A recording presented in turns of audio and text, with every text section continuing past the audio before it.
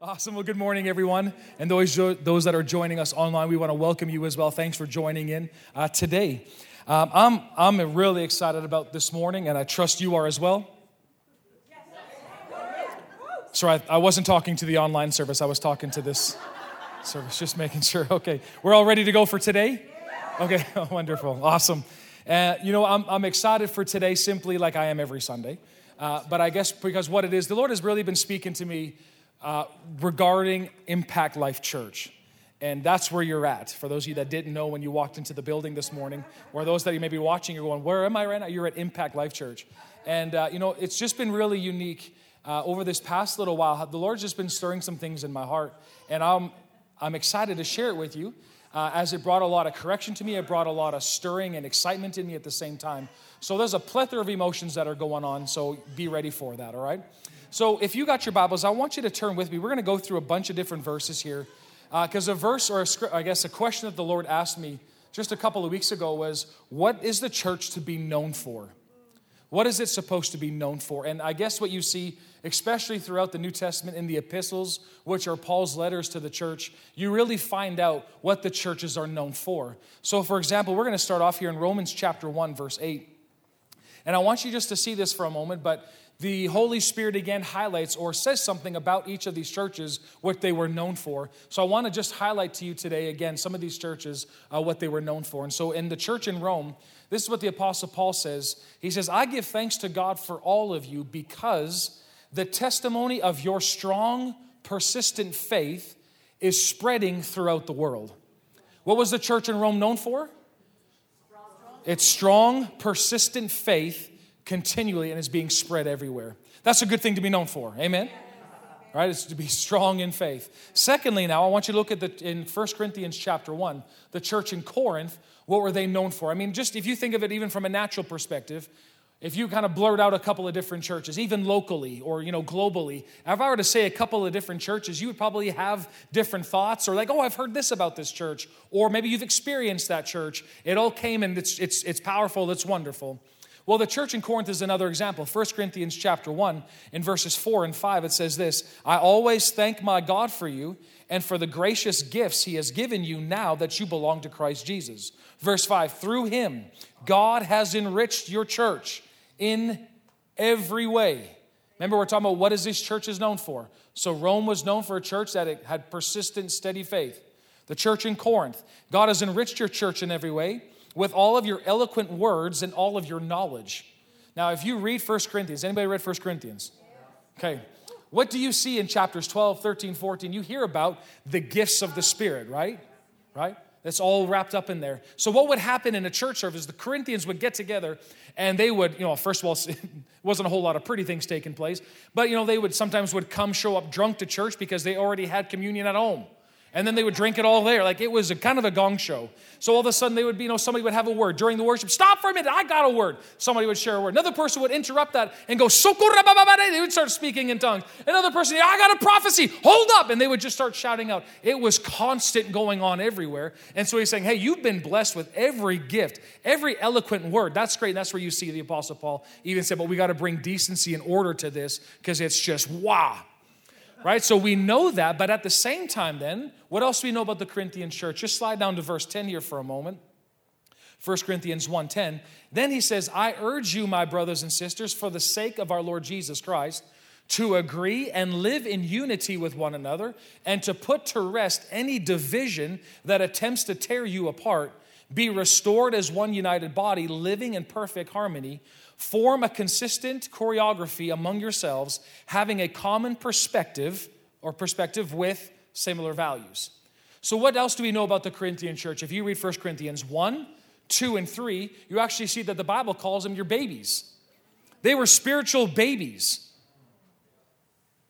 That's what they were known for. Why were they spiritual babies? Because there was division among them. One of them said, I like Paul.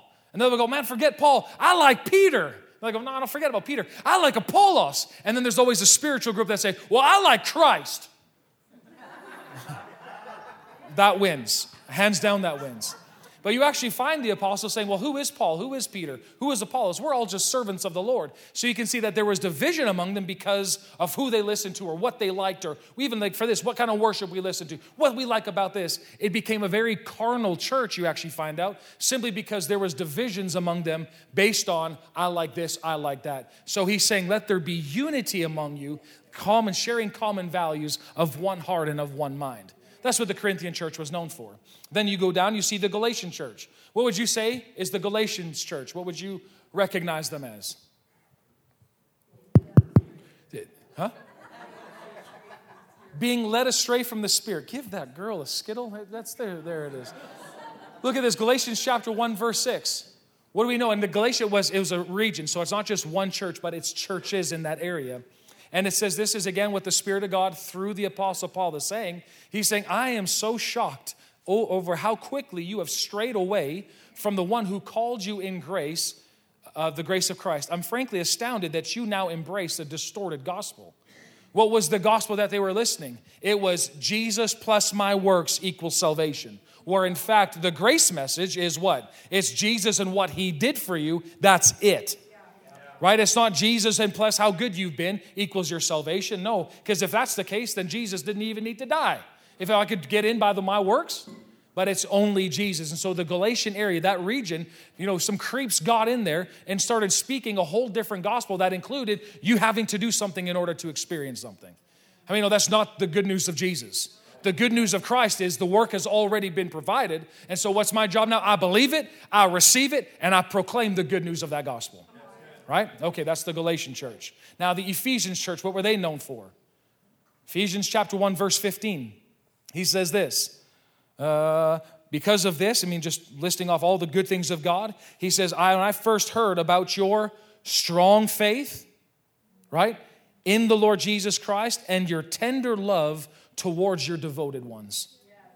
So what was that? You walk into that church, what would you know them for? They got strong faith in God and they love one another. Next, the church in Colossae.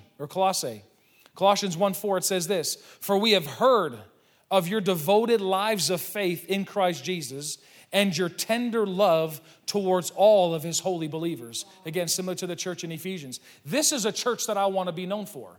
A church that has the faith in Jesus, but also has the tender love towards one another. Also, let me give you one more in 2 Thessalonians. So the church in Thessalonica, this is what they were known for.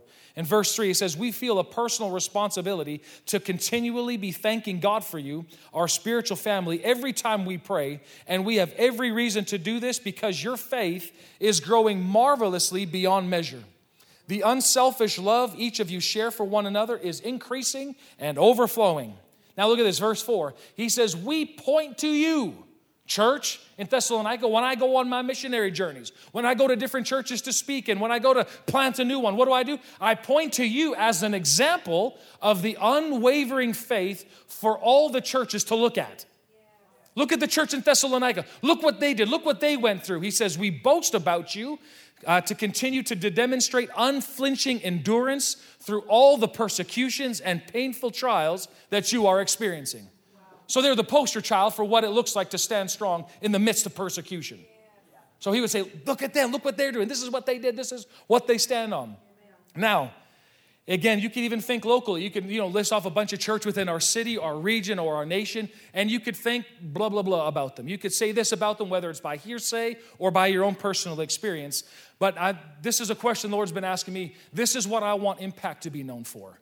And I'm going to get into that a little bit this morning. And whereas we're kicking off a new series today called Different, what are we supposed to be known for? And I want to just paint a little bit of a picture here. But you and I, there is a unique assignment, just like every church that is called of God and birthed by God.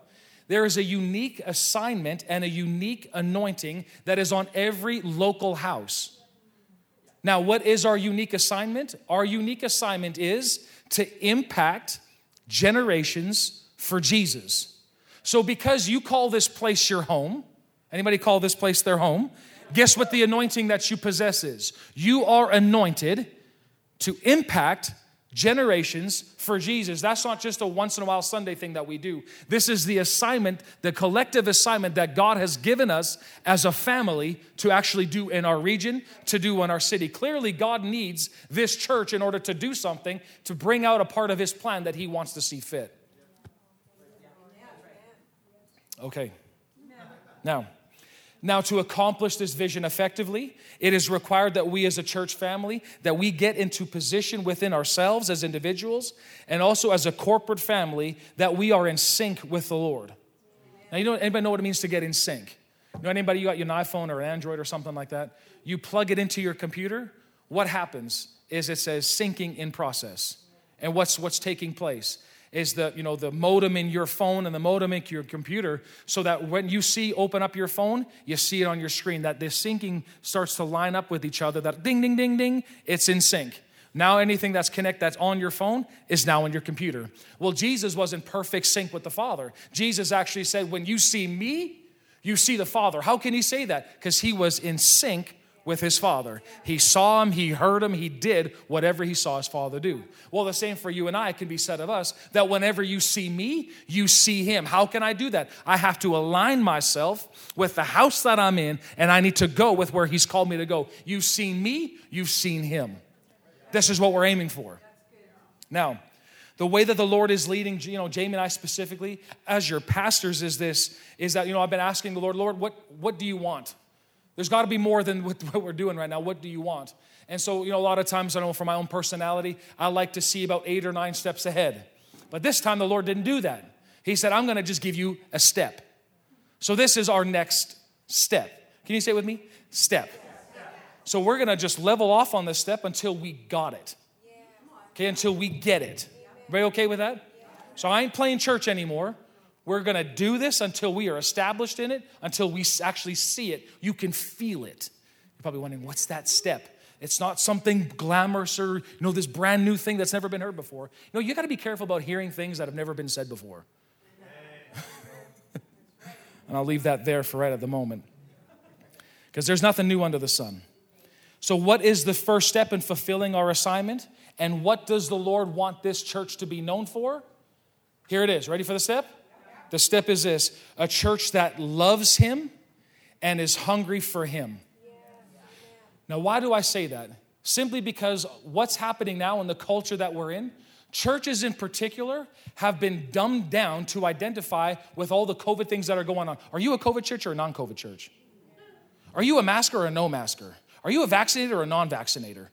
All of these things, and what's happening, it's trying to bring church down to this level. I don't care about any of that. What we're focusing on, what does the Lord want us to know? And I really want to bring this across, because this is what I want Impact Life Church to be known for. Because it even said to me this past week, we hear that you guys are allowed, you're pro-choice. Not in regards to abortion or anything like that, but pro-choice in regards to masking. It's like, that's what we're known for. That is not what we're supposed to be known for. I don't want to be known as that. Why? Because that is such a very low-level way of thinking. I want to be called up to a little bit higher than that. And this is what Impact's supposed to be known for, that we are a people, a church, a family that is in love with Jesus, and we are desiring him in a strong way. Okay. Now, again, like I said, in society, that's that COVID thing, but sometimes churches are known for their programs. They're known for their conferences. They're known for their location or crappy parking lots, like what we used to really have problems with.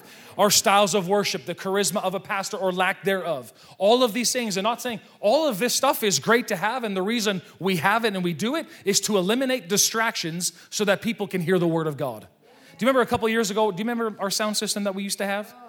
Oh, Lord, have mercy.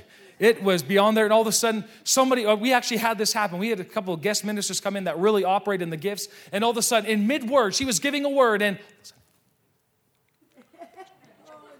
What did she say? Well, the utterance had left. So that's why we have all these nice things, so that when the worship team, they start flowing, they start operating, and all of a sudden, they got a word from somebody, rather than they go, oh, Lord, you're so good. What just happened? That's why we take care of all these things, and that's why we even want the bathrooms to smell nice. Thank you. You're welcome. Absolutely. Why? Because even though the Lord looks to the heart, but people look to the natural. So that's why we still want to do things to the best of our ability, because people still see fleshly things. So that's why we want to eliminate distractions. Well, why do we have to buy all these lights? To eliminate distractions. Okay, I'm just getting worked up here. Let's continue on.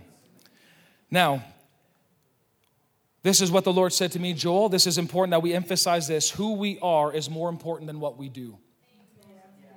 Who we are is more important than what we do, because when we get the who we are proper, what we do will be powerful. It'll be impactful.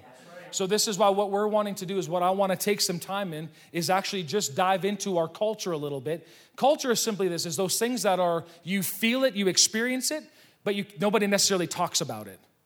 And so this is what I want to do is I want to just kind of put my finger in it, stir it up a little bit, and then just get it out of there so that we understand what we're dealing with. But who we are is more important than what we do. Can you say that with me? Who I am is more important than what I do.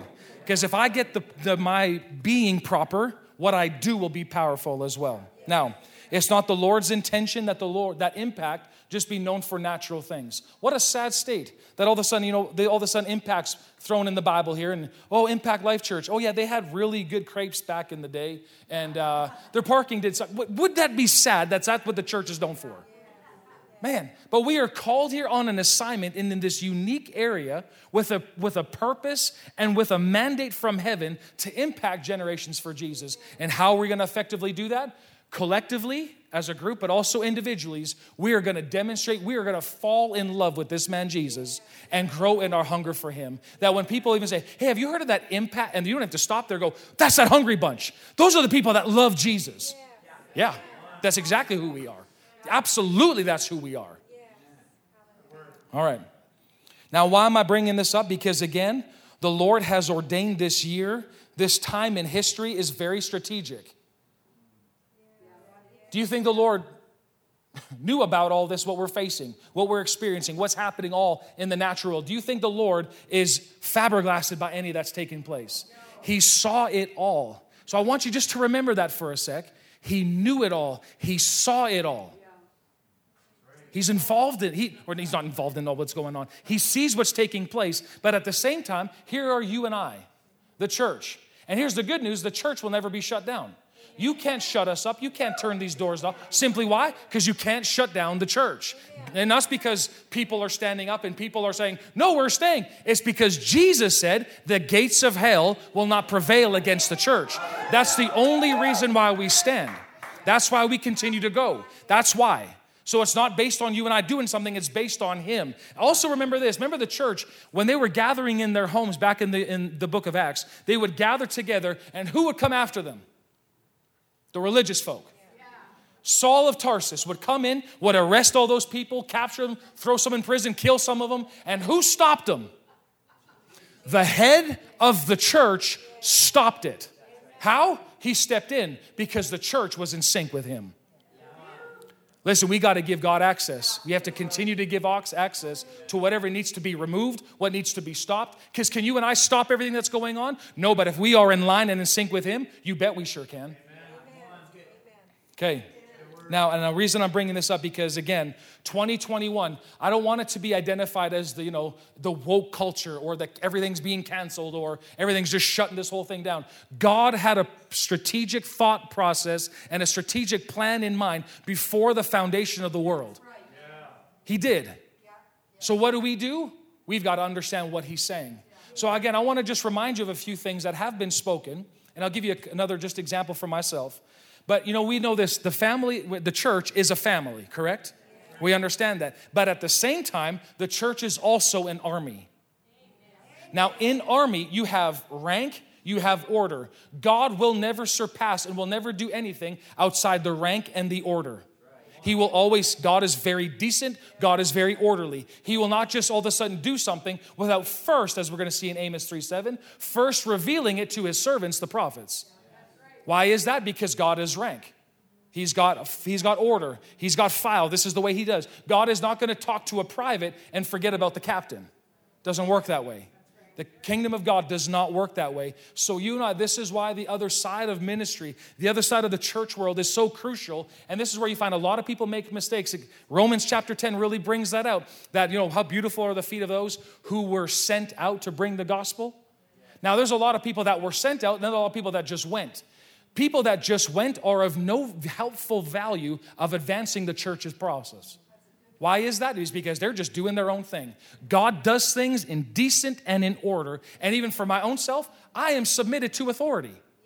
Did you know that I have people that are above me? I have a pastor. There's those that are, I mean, of course, we got a board here, a natural board. Then I also have an advisory council, an advisory board that really tell me what not to do. And I'm on the phone with them regularly. They say, hey, I'd say, this is something that's coming up. What do you think on that? They pray about that, and they would guide me and give me counsel. Of course, they say, you bring it to the Lord and do whatever. But at the same time, this is how the kingdom of God operates. And I want to reiterate an example that I personally heard. And it was in regards to, there was this couple, and the husband had stage 4 cancer, and they gave him out 3 or 4 months to live. And all of a sudden, so this husband and wife, the wife phoned this particular pastor, and the pastor said, hey, I want to talk to your husband. Put him on the phone. So the husband grabs the phone. The pastor doesn't say, hey, how are you? What's going on? The first question he asks is, who am I to you? And the guy standing there says, sir, you are my pastor. And at that moment, the pastor said, the word of the Lord came to me, and I gave him a word, and he was healed that day. Healed, completely healed. Well, how does that work out? God doesn't do anything without order. Submitting to an authority. And I want to just remind that, and this also happened to me personally, where I remember, again, I was sitting at a meeting, and again, I'll just tell you the name. His name is Kenneth Copeland. You can Google him. You'll find a lot of trash about him, but none of that is true, just so you all know. How do I know that? Well, I'm really good friends with his grandson, and I get a lot of info on that too. That's a bunch of bunk. Don't listen to it. You can find bad stuff about anybody, so just don't Wikipedia, don't look it in because it's all wrong. Anyways, I was at his ministers' conference, and at that time, this was a couple of years ago now, this was I think 2018, and prior to this is mid-January, January 20th, around that mark, and I remember, so he came out on the platform, and he had a word from God just concerning that year, and as he was going, he kind of finished it off, and he said, hold on a second. He kind of stopped what he was doing. He said, there is a young man here, and I guess I should just, let me back up a little bit. When he was giving that word, I said, Lord, I submit myself, my ears, my eyes to hearing and seeing what this prophet of God is saying. I receive him as a prophet with a word from you. I receive that. So, he gave the word, wonderful, powerful. And then a little bit afterwards, he stopped the entire meeting, about 1,300 pastors that were there. And he says, there is a young man here. You were skating on December 31st, and I see you in a hockey injury. You hurt yourself. And that's where I was. December 31st, I was at my family's farm over there. We were on a dugout, and I missed a patch of ice. I stopped and rolled my ankle, terribly painful. And then all of a sudden, he said again, I see a young man. You hurt your ankle New Year's Eve, December 31st. And he says, the Lord says you're healed. Amen. I'm healed. I remember just sitting there, I'm like, I'm healed. Why is that? Submitting now myself to the authority. Now, Amos 3:7, I want you to see this verse. He says, the Lord never does anything until he reveals his plans to his servants, the prophets. So for myself, I've received this gentleman as a prophet of God for my own life. Yes, I've done that. But now what I've also done over the past course of a little bit of time is I've also received his word, his position, his standing as a prophet of God for this local church. Can you do that? You bet I sure can. I better. It's my job. I've submitted myself to this. And the prophet of God spoke these words for 2021. Are you ready for it? Yeah. 2021 is the year of the local church. Do you believe that? That is our marching orders from our general. This is what he spoke, and I, as the pastor of this church, received that. I said, that's what it's going to be for like in this house as well. This is the year of the local church. I believe that. So what does that mean for us? And just simply in my own thought and just taking some time, just thinking on that, the year of the local church is what popped up in my heart, is that there's more. There's more for you. There's more for this church. And what I mean more, I'm not talking about more materialistic things. I'm talking about I want the glory of God in a greater dimension than I've ever seen it or experienced it in my own life. I've had some great experiences, but I ain't seen nothing yet. I want more. The devil will have you think that the church is going extinct. He'll make you think that. There is not a chance. Why? Because there is no cap on the anointing. You can't put a limit on the anointing. So what we've done intentionally with our team here, that this is now the year of the local church. They're going to call it the year of the shutdown. This is the continuation of the year of another COVID thing going on. No. Y'all, it stops here. This is not our year for more COVID. Well, how can you say that? Because God said this is the year of the local church. You have to, this is what I mean. You have to open up your heart and say, I believe that, I receive that into my heart. You have to do something. When God speaks, it demands response. And no response is a response. So just go, oh yeah, no, I've already heard that. Maybe you've already saw that. No, I'm taking that. This is the year of the local church for us. This is what we're going to see and what we're going to experience. I've actually even just said that. I did it again last night. Lord, I am willing to give control of the keys to Impact Life Church to get your marching orders. What do you want to do at this church? It belongs to you fully. Yeah. So just so y'all know, these are the hands that we're putting it in. It's him. I do not know how to run a church on my own, so guess what? We got to give it to him. So what are we doing? There's more. So where do we begin? And if I believe there's more, okay, Lord, I believe there's more. You believe there's more? Yes. Okay, so now what? Like, do you think God's done pouring out his glory? No.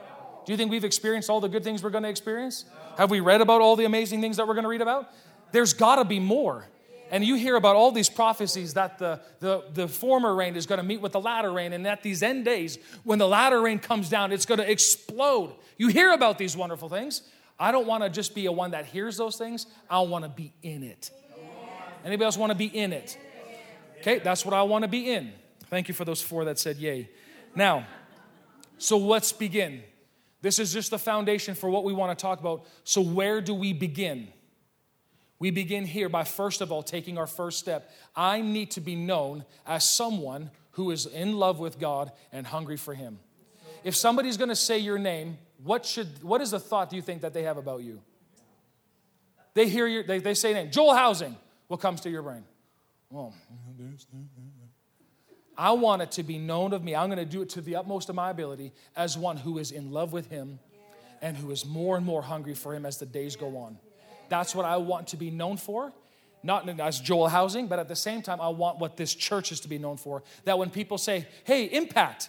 Oh yeah, those are the people that really love Jesus. They're kind of crazy over there. They really love him. Yeah, we do. Absolutely we do. And we're getting more and more hungry for him every day. Listen, y'all, this is the first step to what I believe. I don't know what the second step is yet, but I know it's going to be good because we get that first step. Guess what? Then it just goes higher from there. Okay. So Revelation chapter 1, let's look at here for a moment. This is going to be our platform for launching off talking about this series called Different. This is where we begin. And Revelation chapter 1, verse 20, I want to just preface it with this so that we understand what's being talked about. But how many know Jesus had messages? The book of Revelation isn't Old Testament. It's not necessarily New Testament. It's what's coming, right? And the churches that you see, or the letters that you see to the churches, aren't just addressed to those particular churches. They're actually, well, of course, they impact those churches, but they're also for us. Because Jesus doesn't have different churches. He has one church. Now, we have many different unique assignments, absolutely. But what is our unique call? That's why I can't go to Google and say, what do we do for church? There'll be 101 different reasons of what to do. So we got to find what's our unique purpose and what's our unique call. Okay. So look at this here. This is very profound. Revelation 1 verse 20 says, the mystery of the lampstands and the 7 stars is this. Right? So, I mean, through Revelation 1, you hear about these lampstands and these 7 stars. So now he identifies what they are. The 7 lampstands are the 7 churches. And the 7 stars in my right hand are the 7 messengers of those 7 churches. Now, I just think it's interesting. I want you to note that these messengers, they're not angels. You actually look at the Greek, it's actually the pastor for these 7 churches. Right? And who holds them in his right hand? The Lord does. And it's just interesting, he calls them stars. Not in the sense of how we would think it with our North American mindset. Like a lot of times we got this Hollywood and this like Hollywood pastor. That is not a thing in the kingdom of God. There's no such thing as an all-star in the kingdom of God. That doesn't exist. He uses the term stars simply because stars, even from a natural perspective, stars are very unique. They're all different shapes, sizes. They all have different levels of gas that they carry within themselves. And I don't mean some pastors are fatter or gassier. I don't mean any of that. But even just talking about lifespans. And like there's some pastors, there's a gentleman that I know that literally pastors only for a little while and then he goes on to the next thing. More of an apostolic pastoral working. So he goes in, plants a church, moves to the next place, plants a church, and he sets pastors in place. So the way that he looks is he shines bright for a little bit and then he puts somebody else in. Right? It's just really unique. And all these, even naturally speaking, even the stars are very cool how they operate. Because again, based on how much gas that they're burning or operating in, sometimes you see like stars that will shine brightly for a season only to be replaced by the next one. And that's what you see even in natural sense. You see transitions. We transitioned with Pastor John and Ingrid over 5 years ago now. Why was it? Well, it's not that they're done, they're burnt out. That's it for them. It's just a different assignment, a different call in which they're completing to this day. Right? And so what happens that another one comes up, and at some point there's going to be a time where I'm going to have to transition over to the next star simply because my message, what God has called me to do, is needed for this time and in this season. And over time, I know this, I'm supposed to step out and the next supposed to come in. That's how the kingdom works. Nobody's better than other. We all stand on the shoulders of the previous generation. But he says this, I just find it interesting how God operates. Now let's go to Revelation chapter 2, verse 1. He says this, write the following to the messenger or to who's the messenger? The pastor of the congregation in Ephesus. So this now is a message from Jesus to this local church. Okay? Now he says, for these are the words of the one who holds the 7 stars firmly in his right hand. And notice this, and he walks among the 7 golden lampstands. Now, I want you to, first of all, I'm not going to jump down into the next verse quite yet, but I want you to see, he walks among the 7 golden lampstands. So can you read that last part with me? He walks among the 7 golden lampstands. What are the golden lampstands? They're the churches. He walks among them. Our Lord and Savior, Jesus Christ, he doesn't just take a walk around the outside of the building to make sure the doors are open. He actually comes in and he stands in the midst and he walks to observe. He comes in to inspect. He comes in to contemplate, to probe, and to uncover the true condition of each church. Why? Because Jesus is in love with his church and it's of great value to him. So he comes in to see how the troops are doing. Ever thought about that? So what does Jesus do every Sunday morning? What's he getting involved to doing? He doesn't stand outside the church. He comes right in and he's observing the way the troops are. Individually, but also collectively. He's checking in to see what's going on. This is a big deal. I remember I heard this word. I mean, it's through a CD or a tape. I don't know if you remember that. But there was a prophecy that was given. I don't know who the messenger was at this point now. But it was a lady had a prophecy. And she said, I see a man on a horse. I see him. People kind of, what? I see him. And it was Jesus riding his horse, and he was going in and out of the aisles, and he was checking in on every single person in that room. He was looking in to observe, to see where they're at, to see how the troop is doing. That's what he's doing. Now, he uses the term golden simply because this is the value that Jesus places on the church. People have so many opinions about the church. The world hates the church. Why can't you close this thing down? They hate it. And even that Christians talk bad about it. But I want you just to maybe have a different view of this. The way the Lord Jesus looks at his church, he sees it and he calls it gold. The golden lampstands. That's just showing the value that he places on it. And then not only that too, but then also the term lampstands really reveals to us the heart or really the purpose of why the church exists. Why does a lampstand exist back in those olden days? A lampstand were used or they were designated in certain areas to give light in the darkness. Their ability to produce light came from the oil that each lamp contained. So today, the church is to be a light in the world, but the ability to shine light depends on the Holy Spirit who indwells believers individually and corporately. So what do? It's a reminder for you and I, this lampstand, we are here to be the light, to bring truth. That's what we're here for. This is all just in this one verse. Now look at verse 2. Now he says this, I know. Everybody say, I know. How can Jesus say, I know all that you've done for me? How can he say that?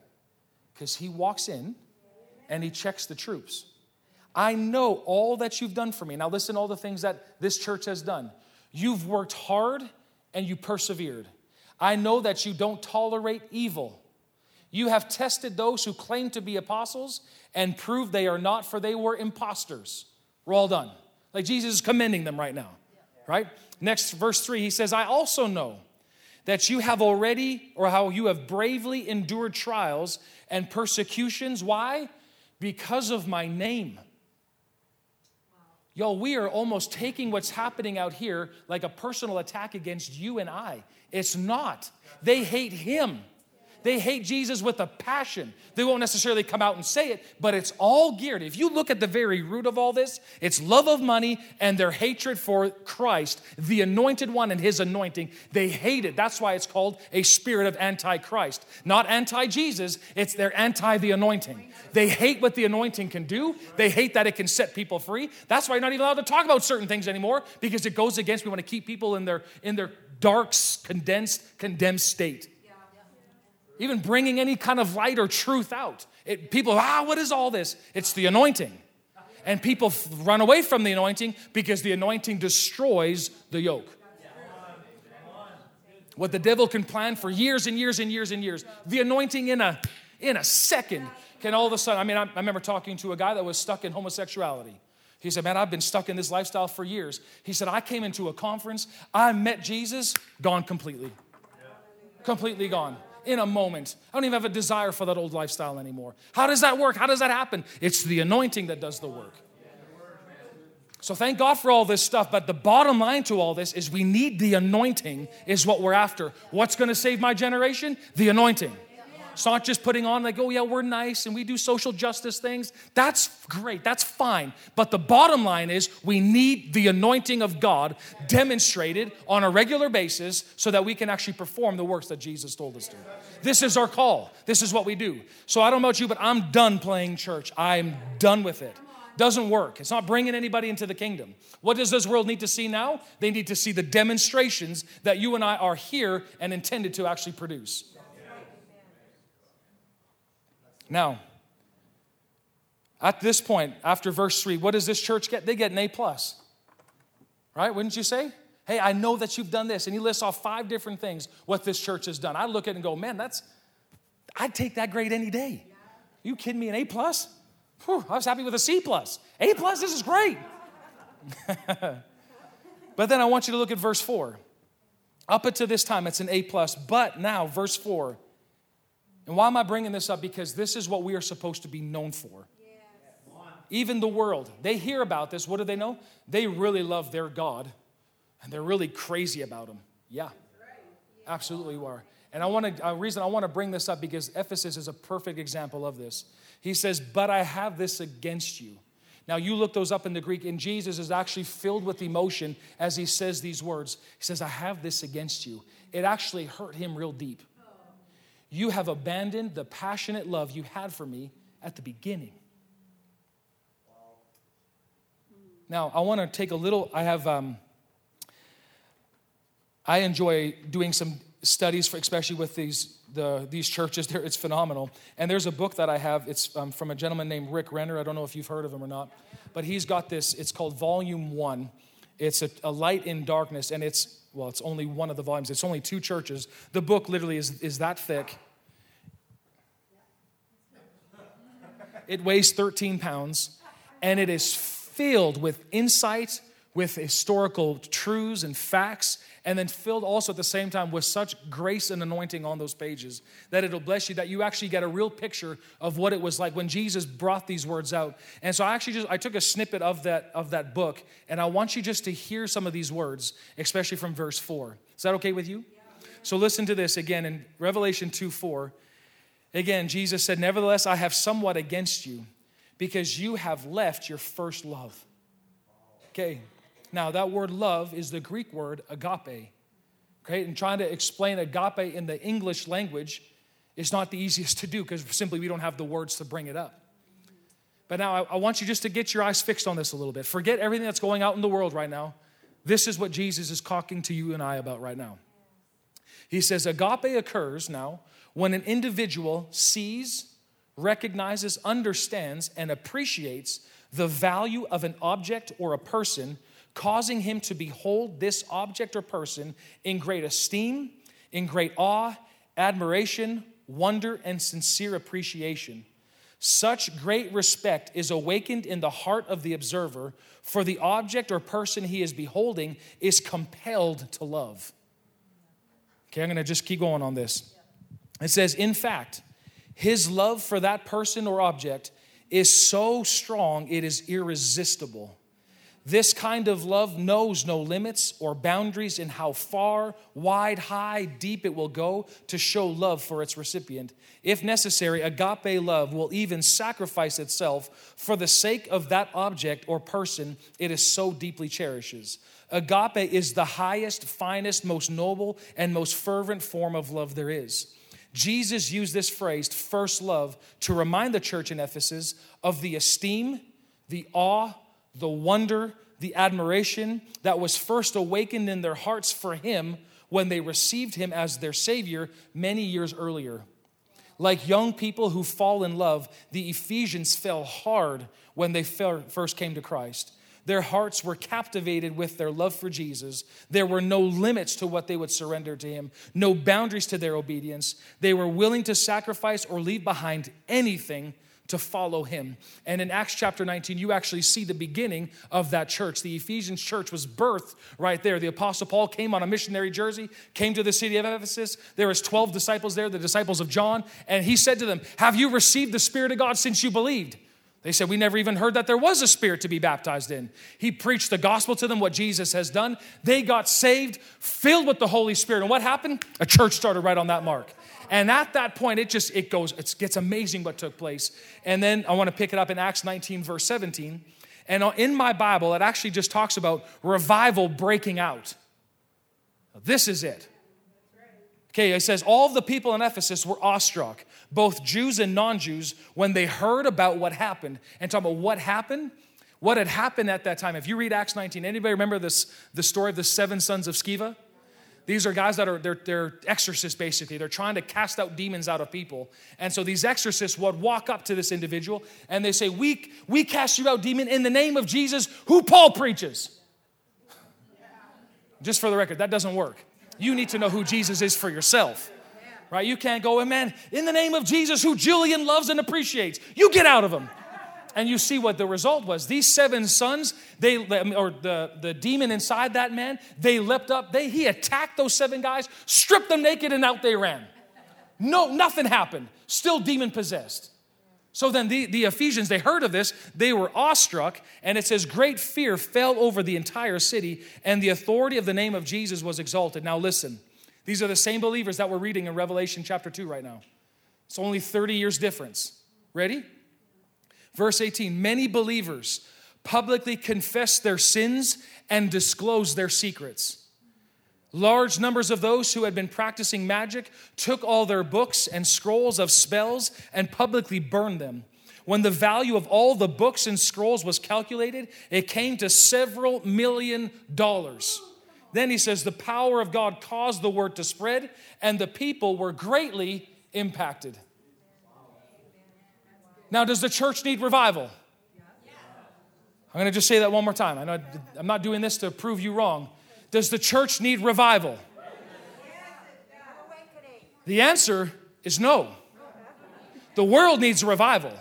Revival is for dead folk. What does it mean to be revived? It means you was dead, now you is alive. What does the church need? The church needs to be wakened up now to the call that they've had from the very beginning.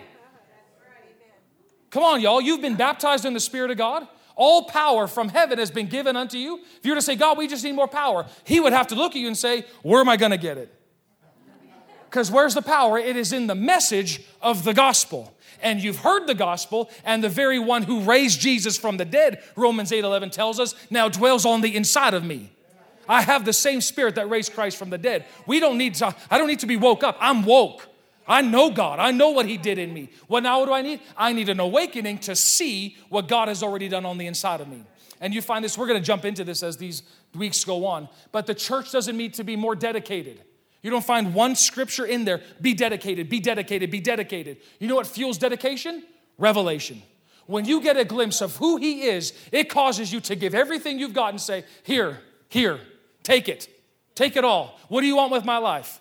You know, the Apostle Paul in the book of Acts, his entire life, what we're reading today comes from one man's vision of Jesus. What you read in Ephesians, Colossians, Philippians, Thessalonians, when you read in Romans and all those epistles, guess what it all came from? It came from one moment, one experience, one encounter with the Almighty God. And these are the questions that the Apostle Paul had. Who are you, Lord? And what do you want me to do? Those are the two questions that every believer is wanting to be answered. Who are you? And what do you want me to do? When He asks you the first one and you get revelation on the first one, the second one becomes easy. When I understand who He is, it causes me to step out and do what I'm supposed to do. This is my job. Who are you, Lord? And what do you want me to do? And this is what we see from the Apostle Paul. What you and I are reading is not just a dedicated man who loved God even to death. We are here with a man who has preached his message, who preached his encounter with Jesus to the King Agrippa and Caesar himself. And at the end of his life, you don't go, you actually read in Acts chapter 26, he doesn't go, I'm just real tired. I'm just real burnt out by everything that's happened to me. Shipwrecked, beaten, just stoned to death and all this. And finally get able to get it over to you guys. No, he stands in front. He says, I am one happy man. Wow. Why does he say that? Because the Lord told him many years before, you are going to stand in front of kings and proclaim my gospel to them. Yeah, right. He says, I consider myself to be very fortunate to be standing before you, King Agrippa. And then he got to go to Caesar himself. Man, that's powerful. But this is what it is. You and I, we don't need to be revived. You are revived. You are alive. Are you not? Yes. Say it, I'm alive. I'm alive. Where am I? I'm alive in Christ. That's where I am. He's caused me to sit with Him in heavenly places. What do I need now? That's why Paul prayed the Ephesians prayer. He said, God, I'm asking that you give them a spirit of wisdom and revelation in the knowledge of you. So this just means everything that Paul experienced wasn't just for Paul. It means that it comes out of revelation knowledge. The same revelation he got, I can get because God doesn't show favorites. So you and I, rather this is the whole part of getting different, coming from another realm. I don't live based off what I see here. I'm living based off the revelation that He gave me. That's what I live off of. And this is what's going to cause tremendous change in our country, is living off of revelation knowledge. This is what we stand on. This is how we win, this is how Jesus builds His church. So the gates of hell will not prevail against it, meaning what? Yeah, it's like, okay, the church isn't, we're going to just stand here and just keep going. The church stands and continues to go forward. How? On revealed knowledge of our Christ. Oh. Okay, let me go back to this. I cried the first service. Now I'm just getting pumped the second service. Okay, in this early active public repentance, I want to just bring this back now to the Ephesians church. These people, they amputated every connection to the past that would hinder their new lives in Christ. The repentance of these new believers was so deeply rooted in their hearts that it produced a radical, far-reaching, profound transformation that completely altered their way of living. They were fervently in love with Jesus and completely sold out to Him with no sorrow, no regret, and no reservation. Here's my stuff. Burn it. Burn it. Does it hurt your heart? Burn it. Do you not like it? Get rid of it. I don't want it anyway. Why? They were so deeply moved by Him. And I feel the church has gotten so distracted by what's going on out here. And He's going, y'all, get back in line with me. Stay synced to me. Keep that love connection on. Why? Because when I'm experiencing not only His love, but I'm loving Him back, God's able to do mighty things through me. Why? Because I know God loves me. There's nothing He wouldn't do for me. But when I realize that God loves the people that are acting stupid out there, there's nothing that God wouldn't do through me to reach them. They're not my enemy. I don't care how stupid they may be. They are ones that Jesus spilt His blood for that I got to reach. This is our assignment. And as long as we keep playing games or keep going on sides, or you on this side or on that side, we're missing the point. Church, we got to get this. We're missing the point. I'm all against what they're trying to do out there. Don't get me wrong. It is wrong. It's demonic. I get it. But I love Jesus more than I hate what's going on out here. So rather than trying just to stop here, I'm trying to bring in here. It comes from a higher level, because every time the Bible even tells us, don't fight evil with evil. Fight evil with good. How do I bring in good? I have to see it. I have to see it. And right now, I haven't been seeing it. I've been so distracted and ticked off by everybody that I'm missing all of what he's trying to do, that I just walk around in hateful on the inside. Why are you like this? How dare you ask me to do that? What, you want me to? No, I'm not doing that, you idiot. It just builds up. It builds up. And meanwhile, God's going, I need you. I need you. Okay, by the time now, let me just get back to this. The Ephesians. By the time John saw the exalted Christ on the island of Patmos, and he penned these words that Jesus said, 30 years had passed since they first repented, and now Jesus gave them this warning. Your love. Y'all, your love. The first one you have left. I do not want that said about my life. That the Lord has to look, Joel, hey, you did this good, you did this, you did this, you did that. Thank you for staying collected. Thanks for staying strong. Thanks for staying steady. But I have this against you. You left your love for me. I don't want that said about me, nor do I want it said about this church. That when the Lord looks at this church, he doesn't go, oh, I wonder what they're thinking about COVID-wise. I want him thinking, oh, there's a people that loves me. I want to bless his heart. While people are cursing him, using the very breath that God put into them, they exhale it out back at him, these insults, profanity, abuse, slander. They just curse and throw up all over him. I want my words now to be a joy and a delight, that every time I open my mouth, he goes, thank you. That's my Jesus. He died for me, so I give him my all. The Ephesians were still committed to Christ. Now listen to this. They were still so committed to him, doing everything for his name's sake. They no longer had a deep passion and fervency for him that once consumed their hearts. Over the years, as they became more established in their teaching, their simple but profound first love had dissipated, even though they never stopped faithfully serving him. Then he says this was all still remarkable, church. The fervency, like it was growing by leaps and bounds. The Ephesians church was the biggest church at that time. Huge numbers came to Christ. This was a remarkable church, but the fervency that characterized this body of believers in the past was missing. It was for this reason that Jesus was so deeply disturbed about what he saw when he was walking in their midst. The blazing fire that once characterized these believers had gradually waned until it became little more than a smoldering flame. If this could happen to the church in Ephesus, it must be taken as a warning for the church at large in every generation. We must regularly allow the Holy Spirit to search our hearts and reveal whether or not we are still on fire for the Lord as we once were. That's the question. Listen, y'all, I'm not saying this just because of the season that we're in, but I am saying it because of the season we're in. When I stand before the Lord, he's not going to ask, how did I handle the restrictions? He's not going to ask, what did you do with it? That's not going to be the question. He's going to ask me, did you keep the love turned on? Now, it's not to say that freedom rallies, I'm not saying any of that. That's good. You do what the Lord tells you to do. I'm all for freedom. Jesus purchased I'm all for it. But what I'm making sure that while I'm standing, my fervency of love is not just a smoldering flame over here when I'm boiling hot towards something like this in the natural. I got it reversed. I have to be so hot for him. And then, I do this as well. It's a secondary thing. This is my first. He walks around in the midst. Now, as I said, we must regularly allow the Spirit of God to search our hearts and see where we were. It may be a painful revelation to realize that we have become doctrinally sophisticated yet powerless. However, if we are willing to remember from where we have fallen and then repent, we can be spared the tragedy of becoming irrelevant to our generation. So when I read this was birthed on the inside of me. Joel, irrelevance begins when your passion for the Lord has dwindled to a smoldering flame.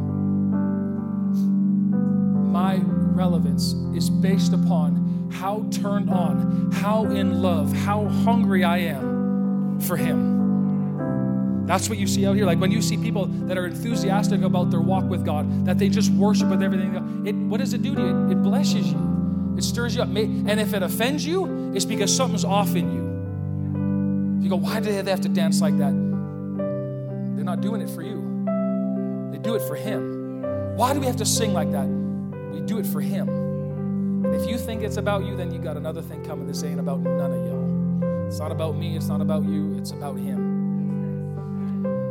And that's what I'm even doing as myself as a parent, is that I'm introducing my kids to Jesus.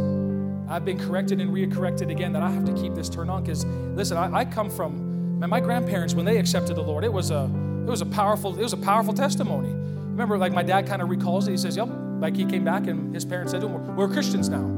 Oh, okay. What does that mean? But man, even to this day, my Oma is one of the most hungry people that I've ever met for the Lord. She sends me YouTube videos of preachers and says, man, listen to this. This was so good. I love that. But even to the day, it was Jesus in the morning, Jesus at noontime. What else, Oma? Jesus at nighttime. And anytime she was awake. I remember when she would babysit us, I'd come home late at night, and all of a sudden I'd catch her in a chair. She spooked me out a couple times. Oma! You don't think that cute 4'12" woman over there can't hurt you. She'd whoop you, man. She'd do some damage. But it was always Jesus. Everything we talk about, it always goes back to Him. Oma, having a bit of a rough time. Yeah, but God is so good all the time. But listen, that generation experienced, just like the Ephesians church, a powerful conversion. They threw everything they had. They threw their porn. They threw their drugs. They threw everything that He didn't like, and they threw it all out and said, I don't want it anymore. I amputate that part of my life. I'm done with it. Why? Because I get Him. I got you. Oh, are you kidding me? I get to have you.